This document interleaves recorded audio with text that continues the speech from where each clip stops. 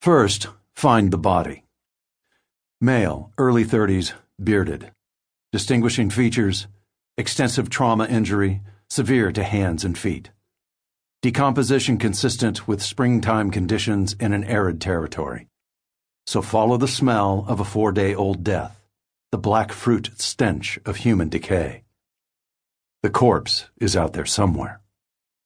Find it. Then the occupying army, representing human progress, will investigate. These people have forensics, a rational system of criminal justice, and will ensure that those guilty of stealing a body from a burial site are tried and punished, whoever they may be. Cassius Marcellus Gallio, counterinsurgency, switches on the recording equipment and speaks out loud the precise date, the exact time, the full names of those present.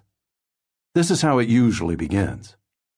Then he switches the machine off, watches the green recording light fade and die. In this city, he has the title of speculator. He expects to get results. What I'm wondering, what I really want you to tell me, off the book if you can, is how much you knew in advance. Cassius Gallio will be polite for as long as possible. The interview room often does the rest. A single metal table and a folding metal chair. No one wants to wind up in the fortress, in the Antonia. Outside, down in the streets, a turncoat can convince himself that his loyalties are divided. In the Antonia, they are not. Inside the fortress, the time has passed for both.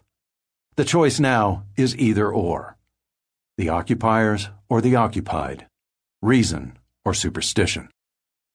If you can remember, if the information is alive in your brain and not too much trouble to share. Despite the hard chair and the bare room, the Judas is not in a talkative mood. Cassius Gallio flips open his notebook and draws a circle. An imperfect circle, so he has another go. Same intended shape.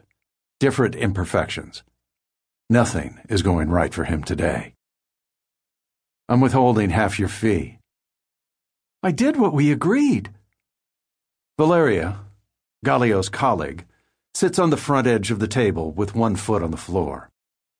She picks her fingernails with the corner of a laminated guide explaining emergency procedures in the event of fire.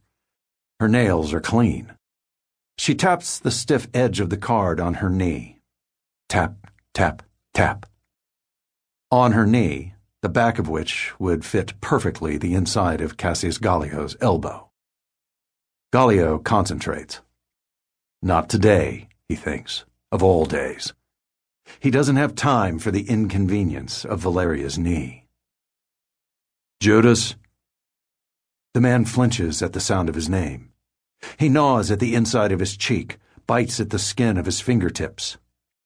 Let him. Let the traitor eat away at himself. At the barred window, Gallio looks down on the early Jerusalem streets. A normal Monday morning, visibly untouched by miracles. A boy runs down an alley, a tray of loaves on his head.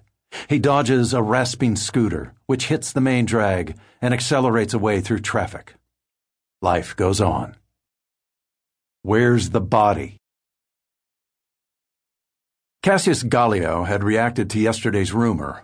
Of course he had.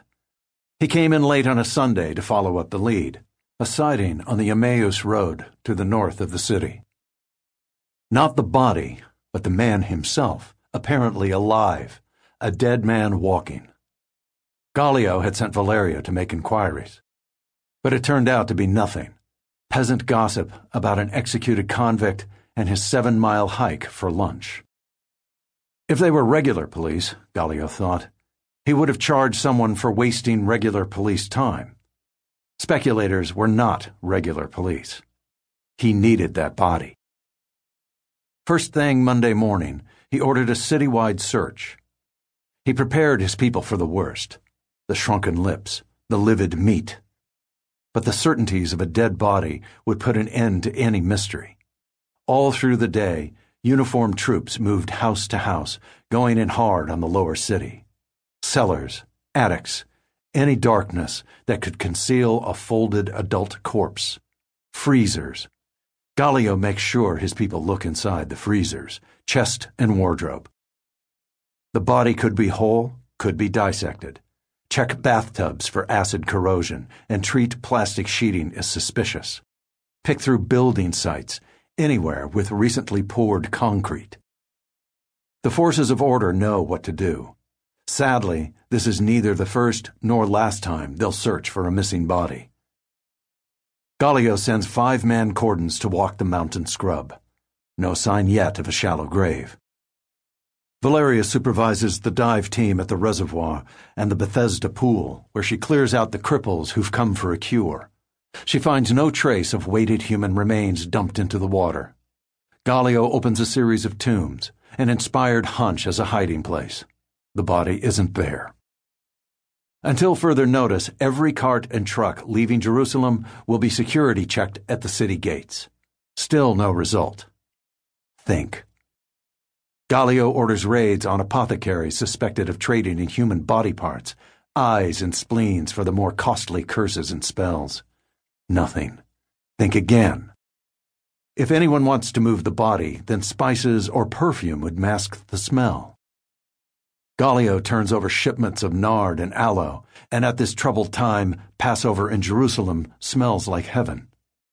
And of burned meat from the temple sacrifices, and a haze of two-stroke. Maybe a night downstairs in the Antonia will put Judas back in touch with reality.